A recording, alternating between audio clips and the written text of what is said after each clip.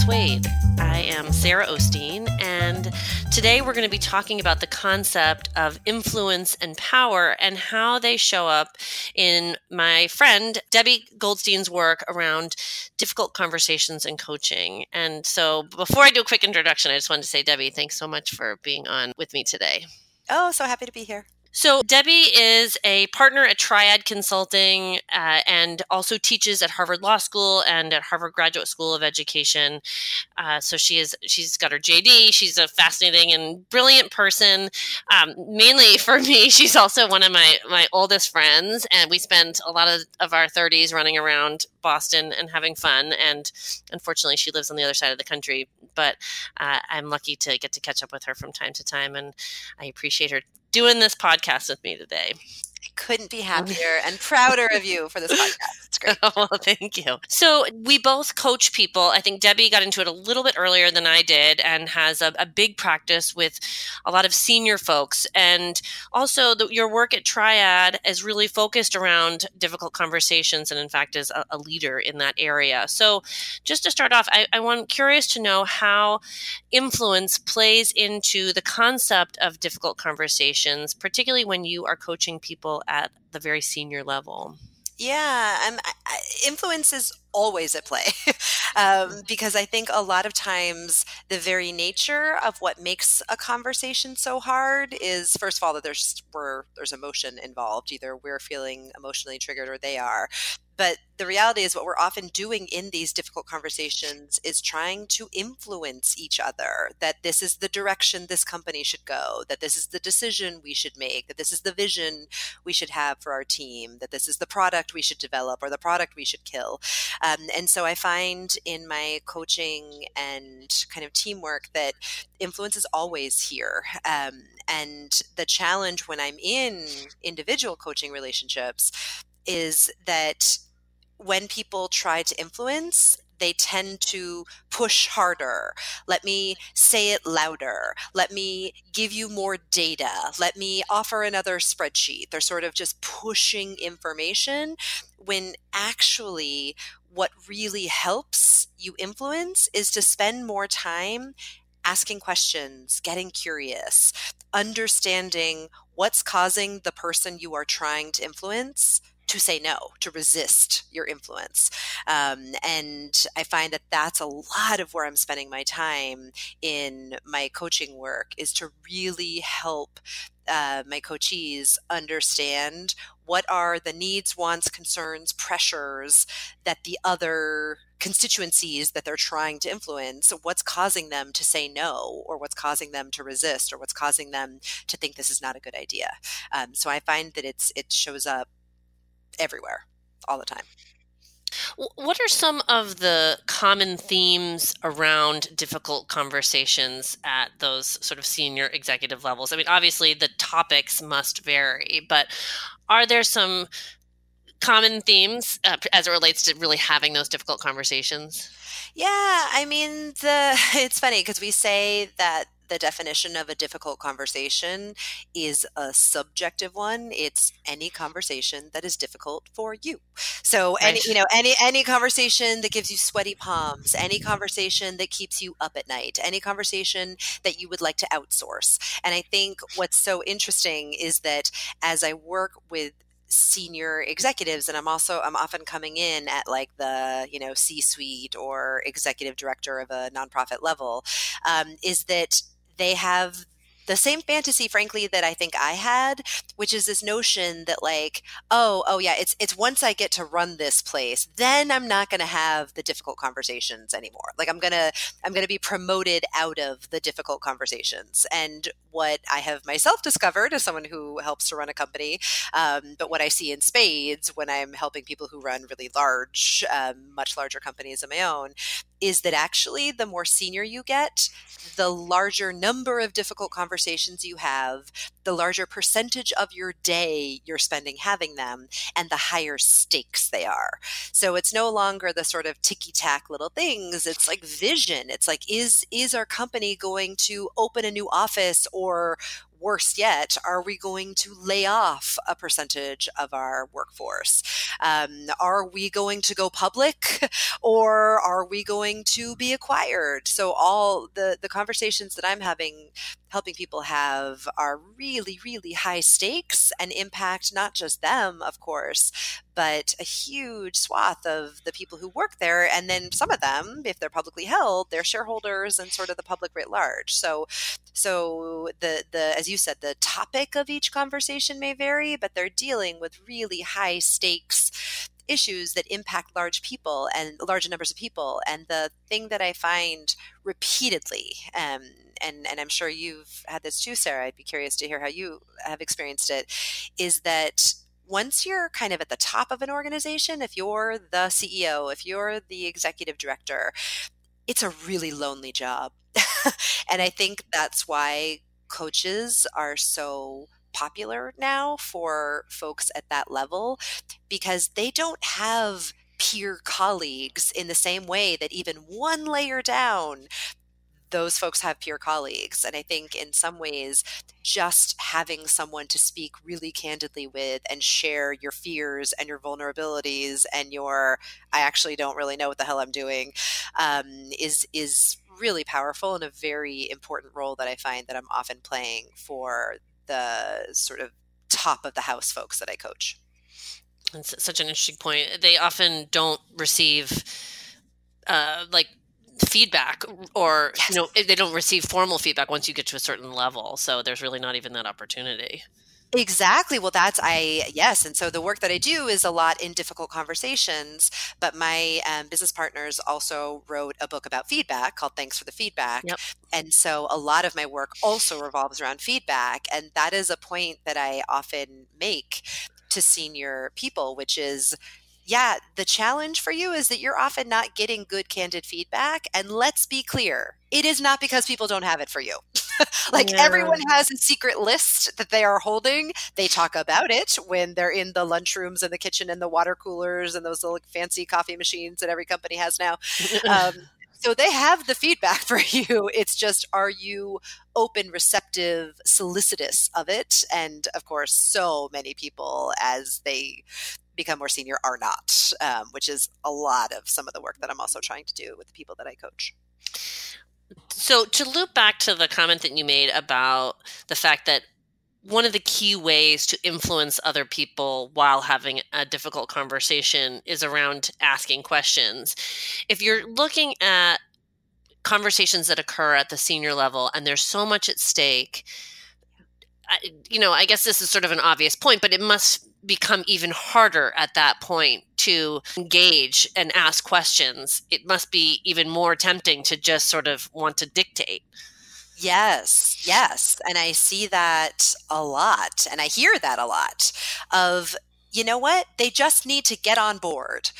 And then it's like, wait, why aren't they getting on board? And I was like, oh, I think you've answered your question with your attitude in your first statement, right? Right. Having even this notion of they just need to get on board, or y'all just need to align around this vision. It's like, well, that actually just isn't how human psychology works. And so you can be right or you can be effective. And if it were me running this organization, I would want to be effective. And so what we just know from all sorts of really interesting, neuroscience and brain research, and just, all the amazing books on psychology that have come out in the last 20 years, sort of the field has been exploding, is that people need to be included. They need to have their ideas solicited and sought. They need to feel respected. They need status conferred. They need to feel like they have affiliation in their decisions in order to get on board. And so I agree with you. When I first come in, especially if I'm working with sort of teams, I'll come in to work with like a C-suite or a early development drug team. And when I watch their meetings, it's just, if I were to code how each person is talking with just even a simple, is this advocacy? Are you talking, pushing, telling, or is it inquiry? Are you asking questions or gathering information? it's like straight A's. It's like advocacy, advocacy, advocacy, like repeated. It's just an hour of advocacy. And then what inevitably happens, of course, is that people leave that meeting feeling unheard, dissatisfied, and then they each have their mini meetings after the meeting where they all talk about what a waste of time that meeting was and then get the real work done. And it's infuriating, and I can't believe just how it is universal, that phenomenon. And when I see teams humming, when I see teams that are effective, they're doing exactly what you said, which is being really thoughtful that even though our inclination is to fill our allotted airtime with talking, pushing, telling, advocating, that actually we get a lot more done if I use my airtime to ask a question or to be curious, because then you're having real and important and more nuanced conversation and like getting the work done, versus, all advocating and then getting the work done after. And it's really tricky. You have to sort of make that case for people that it's worth it for me to spend in this hour meeting when we each have very little airtime. For me to spend my airtime asking a question is a hard sell at first. But teams who get it right, I see that most of the time they're actually more spending a disproportionate amount of their time in inquiry and curiosity rather than advocacy. I want to get into how you help people wrap their head around that. I just want to say on a side note, I'm super conscious of the fact that you are a master coach, and I want to ask these great open-ended questions. And twice now I've just asked you like closed questions and you've bounded off them beautifully. But oh no, I did not feel that at all. I feel like you're asking beautiful questions. And I am definitely not a master coach. So how, and this is something that I have wondered in my own coaching practice many times and worked on in a variety of different ways, but how do you help people develop those skills to ask questions? So you talked a little bit about research that exists. You talked about what you know to be true about high functioning teams. But when you are there sitting with an executive, what are some of the ways that you can help engage them around that concept? Yeah, it's a really good question. So it's funny, and I'm sort of reflecting on your comment about calling me a master coach, and it relates to how I'll answer this question, which is that my stance when I am working with a CEO, when I am working with my students at Harvard Law School, when I'm doing a keynote or a speech, when someone introduces me as an expert, I cringe because that's not the stance I want to have. I don't feel like I'm walking into any space that I'm operating in as an expert. I feel like the person or people I'm talking to are the experts of their life and their field. Right. And I have some really cool ideas that I have thought a lot about and spent, frankly, my whole career thinking a lot about how we can engage and influence and navigate our toughest conflicts more effectively. And so my stance is like, I'm just going to have a conversation with you about it and offer you some cool stuff.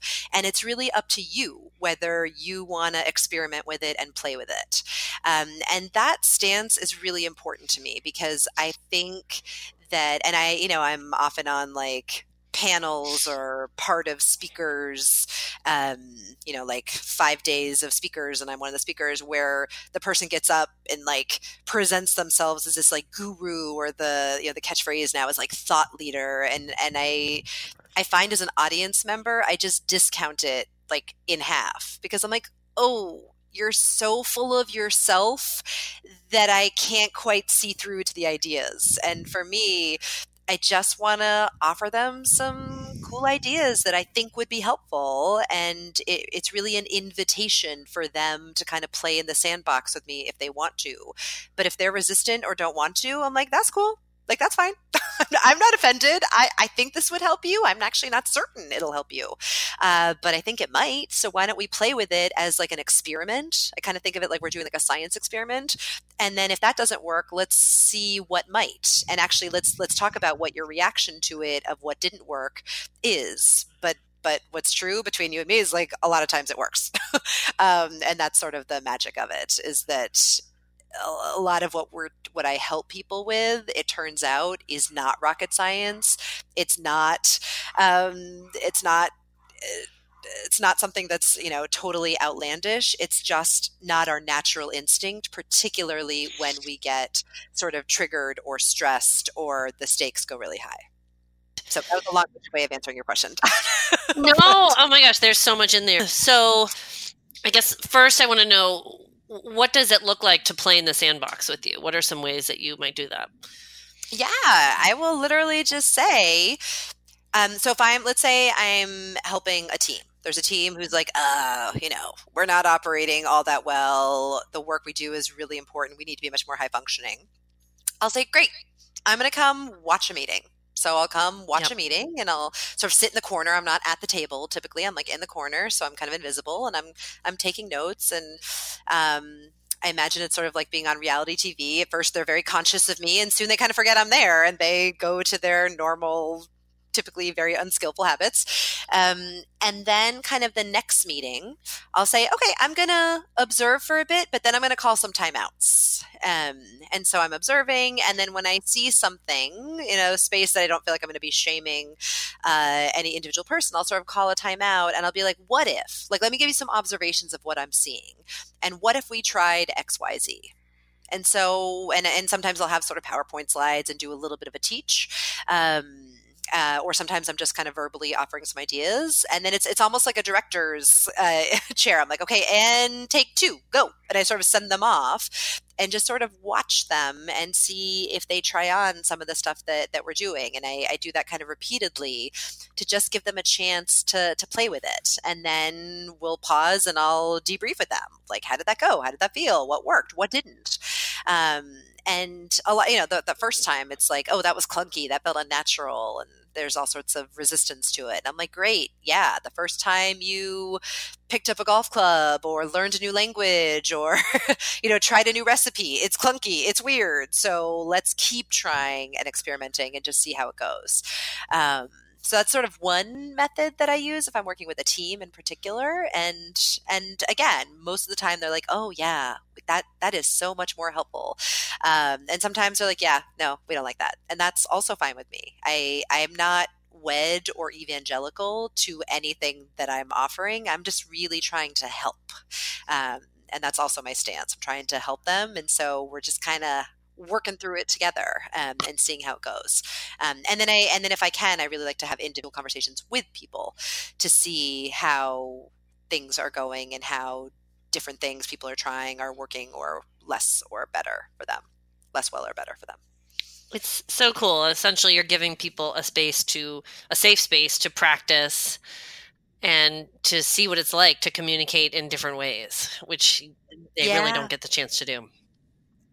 Yeah. And I very much frame it in that way of like, because it's true. Most of the people I'm working with, you're all brilliant. You're all incredibly skillful. You're all high powered. So okay, great. That's our baseline. And that you aren't perfect should not come as a surprise. So this is not the space to bring like your the sort of vision of yourself that you would like curate on social media. This is not the aspirational curated perfect version of yourself. Like, what I want you to show up today with is where you're struggling, where it's harder, where your vulnerabilities are, so that we can like up the game of either each person individually or this team. And people they kind of get on board with that. Because I think you're right. I think it's so rare in the worlds that we're living in and the spaces we're traveling and coaching in that there's any time to pause and be reflective, to be human, to be vulnerable. And I think people are really craving that and hungry for that. And so deeply listened to. I frankly think that's a lot of what I'm doing in my coaching is like just giving space where someone is being deeply listened to, which is just people are starving for it. They just don't have people in their lives, even their loved ones, who just give them a good amount of space and time to feel really heard and listened to and seen in a very real way. Yes, this is why I would like you to be sitting on my couch every evening. So I know, me too. That'd be so fun. Move back to Boston. I know. So when you think about people who are able to assimilate or adopt this idea of asking more questions, of being more tuned into their team, are there attributes that are common, or are there any elements of those people that enable them to do that more quickly? Are there people that surprise you? Uh, what does that look like? Yeah. I mean, the thing that I see in the most effective leaders who do this well is just a curiosity about the world. They're often the leaders who maybe they're in finance, but they also read voraciously about, World War II. Like they have just varied interests and are really up on current events, and they, know another language or play an instrument or play a sport really well. Like I find that there's a curiosity about the world that really successful leaders who are curious generally are then much more able to be curious about their colleagues and direct reports, et cetera. And then the other, I would say, trait that I see in the most effective leaders who do this well is, one that I'm sure will not surprise you, but it's just empathy, just the ability to imagine and feel what the world looks like from someone else's perspective, and to do that meaningfully. It's not sort of a passing, like, yeah, I can imagine this is hard for you, but really spending deep reflective time imagining that and sitting with people and kind of letting them um, share their perspective. I think those are sort of the two attributes. And to be clear, these aren't necessarily all touchy-feely people. Like, I think that often gets conflated. I think people hear the word empathy and they get this vision of, touchy-feely, fuzzy. And that's actually not always true. Sometimes, but that is not always true. I've seen very hard-nosed businessmen and women who on this highly successful, who on the surface you might not imagine would be very empathetic, but really, really are. We've been talking about how executives can develop those skills to better listen to their teams, their organizations, to better influence people. But what about enabling executives to be able to make better decisions for themselves? So how do you work with people to actually influence themselves more effectively? And maybe it's around being able to listen to themselves. Yeah, that's really interesting. I mean, it's funny because you asked the question about executives, and so I want to answer that. But where my head goes is you mentioned I also teach at Harvard Law School, and so I'm often in a position to be spending a lot of time in office hours and in side conversations with students. And these students who are about to be Harvard Law School graduates, so basically their ticket is written, no matter what they want to do, if they want to go into law, if they want to go into policy, if they want to go save the world, if they want to be a Supreme Court justice, if they want to be a president, they probably will. These are those students. Mm-hmm. And just spending time with them and seeing how many of them feel so trapped. They feel so just unable to make choices of what they actually want to do versus kind of be on the hamster wheel that they feel like they're on. And as I carry this thread through, I think about many of the executives that I've coached, including some CEOs who feel that very same way. It's like you look at a CEO of I have one who I coached who was like a multi-billion-dollar company who could do literally anything they wanted. And there was this sense of feeling just trapped and unable to make choices about their lives and what they really wanted to do and what actually makes them happy and brings them fulfillment and gives them meaning in their world. And so that's actually in my coaching work, both with my executive coaches, but also with my students, is really interrogating that of like, what are the stresses and pressures you're feeling to make you feel so constrained? And how do we sort of clear some brush of all of the outside pressures on you to try to just see underneath all of that, like, what do you care about? What matters to you? What gives you joy, meaning, purpose? And how do we let that voice just like, how do we turn up the volume of that voice just a little bit? And listen, I want to be really clear. Some people don't have choices because if I'm looking at some of my law students, they've taken on $100,000 worth of debt. And so in some ways they've got to go somewhere and make a lot of money so they can pay off that student debt. But it's interesting how I find that even, I had a coachee who told me, I've got $100 million in the bank. I could do whatever I want, but I don't feel like I have a single choice. And I'm like, oh my God, I could help you spend that $100 million and do whatever you want. But it's interesting. So I end up spending a lot of my coaching time with them, really trying to unpack, because there's just so many layers and cement around that voice that's telling them what they really care about and like what they really care about versus all of the other people and constituencies that they're sort of catering to. And so that for me is the most meaningful coaching work, actually. What's challenging at times, at least for me, is often, you only have 6 sessions that's part of the engagement with whether or not it's an executive or senior level person. And there's really limited time ultimately in these 1-hour sessions to develop, to get to those really deep concepts. And if there's any challenge in developing rapport or having that person feel comfortable, you're just not going to get there. Yeah, agreed. So what do you do to get to these very personal conversations early on so that you're making the most of the time? Well, there are a couple things. So first of all, besides my students who I don't get to pick, I'm actually quite selective about who I coach. So I was called in a few years ago to basically audition. It's kind of like a beauty contest. Audition to coach the new executive director of a nonprofit that I cared very much about. I cared very deeply about this cause and donate money to this cause, and was so thrilled that I might be able to coach the executive director of this organization. It was a really big deal for me. And I went in and I met with this person thinking like, I am going to do anything I can to coach this person because this organization means so much to me.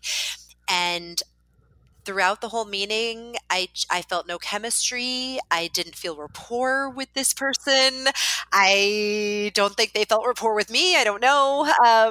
But I left the meeting and I took myself out of contention because for me, I invest so much of myself in my coaching relationships that it really has to feel two-way. And I really have to feel like if I'm coaching this person, I'm investing a lot of myself, and it's a relationship. And so I only coach people that I feel like I can help them, and like we have a sort of je ne sais quoi, we have a connection. So that's one thing. And then the second thing is that I try as much as I can, although I agree you can't always do it, but to have my coaching engagements be 6 months, not 6 sessions. And so I get to have that longitudinal time with them. So I'm not feeling this panic of I've got to get it all out by session 2 because by session 4 we're almost done, right? Like, so which I have felt. I've had a 6 session relationship, but I try as much as I can to make it a 6 month. And of the last 4 or 5 people I've coached, they've ended up being several year. We've sort of re-upped every 6 months, so they turn into several year relationships, and that's really helpful.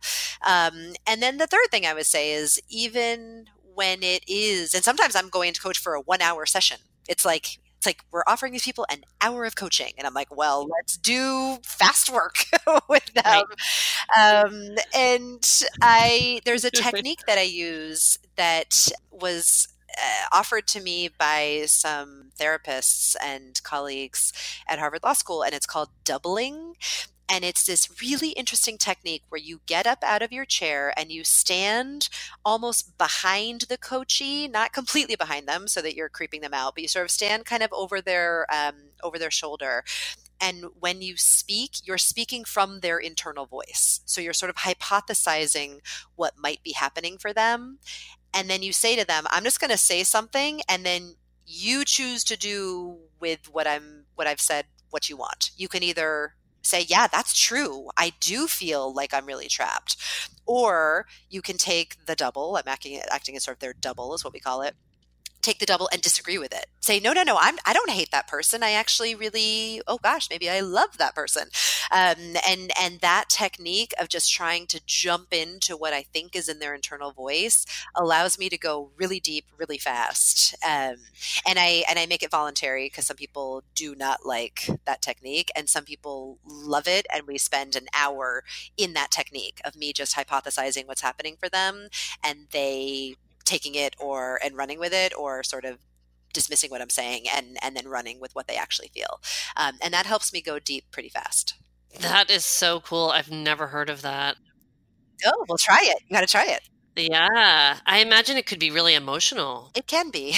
I carry tissues, but then I also want to be really clear that I'm not a therapist. So I'm helping them sort of uncover Mhm. what's hard, because I think you can't just tell someone to do something different. You need to understand who they are, how they got here, what makes them tick, what happened in their life and sort of in their childhood story to make them who they are and how they think, because that's showing up all over the place. And some of those ways we think based on our life experiences, our collective life experiences, are serving us incredibly well, and some of them are getting in our way. And so that's a way for me to uncover some of what's getting in our way and why, so that we can sort of unpack and interrogate that to make then better, sort of shift our mindsets, but then make better choices about our behaviors. You know, one of the lines here, along with sort of bleeding into therapy territory, is the idea of consulting. And I think the reality is, at least in the work that I do, that nobody is hiring you just to ask them questions. They are also hiring you to get your perspective on, as you've talked about, research, but also what you've seen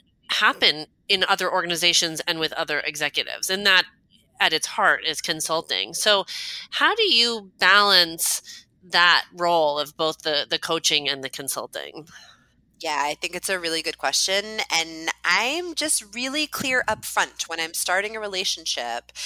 We sort of talk about, like, what do you imagine coaching is and what do you want out of a coach? And then I share kind of the way I work, which is exactly how you described it, which is my job is to help you. And so to do that, I'm going to ask you a bunch of questions. I'm going to uncover a bunch of stuff for you. And then I'm going to sit in this with you and problem solve with you and be a partner to bounce ideas off of and yeah, offer my perspective. And I want to be really clear. Sometimes my ideas are terrible, so you shouldn't take those ideas, right? Like I am not wed to anything. You should not see me as like a guru.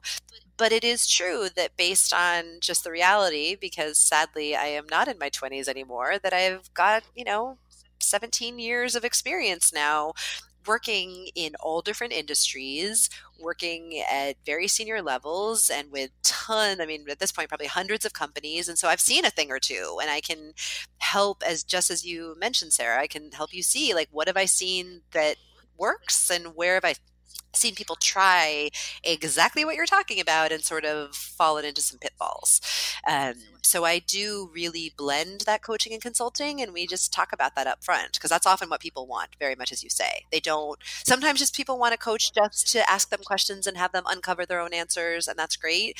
But because much of I'm not just a coach, much of my work is consulting, I really marry the two. Yeah. So it is good to sort of talk about that in the beginning, or at least get a sense of it in the beginning. Yeah, absolutely. Absolutely. So how has all this work with thousands of people and hundreds of companies influenced your own career decisions, if at all? Yeah, it's such a good question.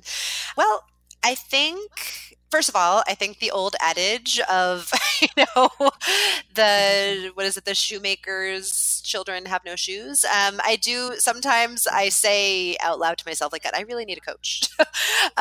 Because Right. even as I will spend 5 sessions in a day helping people to say no, I struggle with saying no. And so actually my New Year's resolution just this very year, which I never make, but this year I decided to make one, is to have more good no's and fewer bad yeses. Um, because yes is like my favorite word, and I am just completely programmed to say yes for all sorts of identity reasons of wanting to be helpful. And so part of it is trying, and because of the work I do, I luckily get to have a lot of colleagues who happen to be brilliant and incredibly skillful coaches. So I try to sort of draw upon them to help me. But in terms of influencing my own career, I think I've just always been unafraid to say no to the clear hamster wheel path, and have really sought a career, but also just at different decision nodes within my career, I've sought paths that I feel like will just be really meaningful to me. And I realize that shows a lot of privilege that I have lots of choices to do that. And so I'm also really well aware of that. And I'm really sort of interrogating the privilege that I bring in being able to make a lot of choices. But, when I was coming out of law school, especially the law school that I went to, you had no choice. You had to go be a corporate lawyer or maybe a government lawyer, but that was like choose path A or B: government lawyer, corporate lawyer.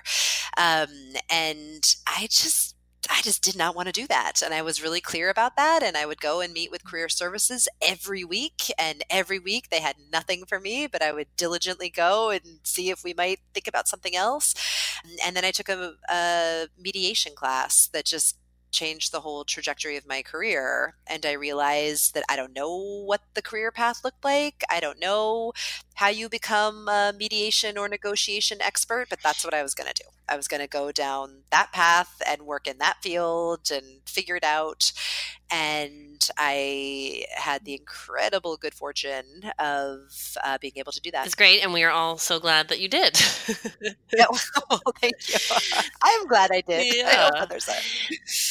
Well, I'm glad that I was able to con you into saying yes to do this podcast. So I really appreciate it.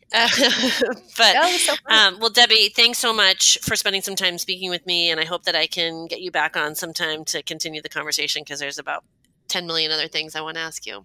I would love to. And thank you for asking me. And I think what you're doing is super cool. So, well, thanks. And for anybody who's interested in getting some coaching or learning about workshops around difficult conversations and feedback, you should go and look at Triad Consulting. So thanks so much, Debbie.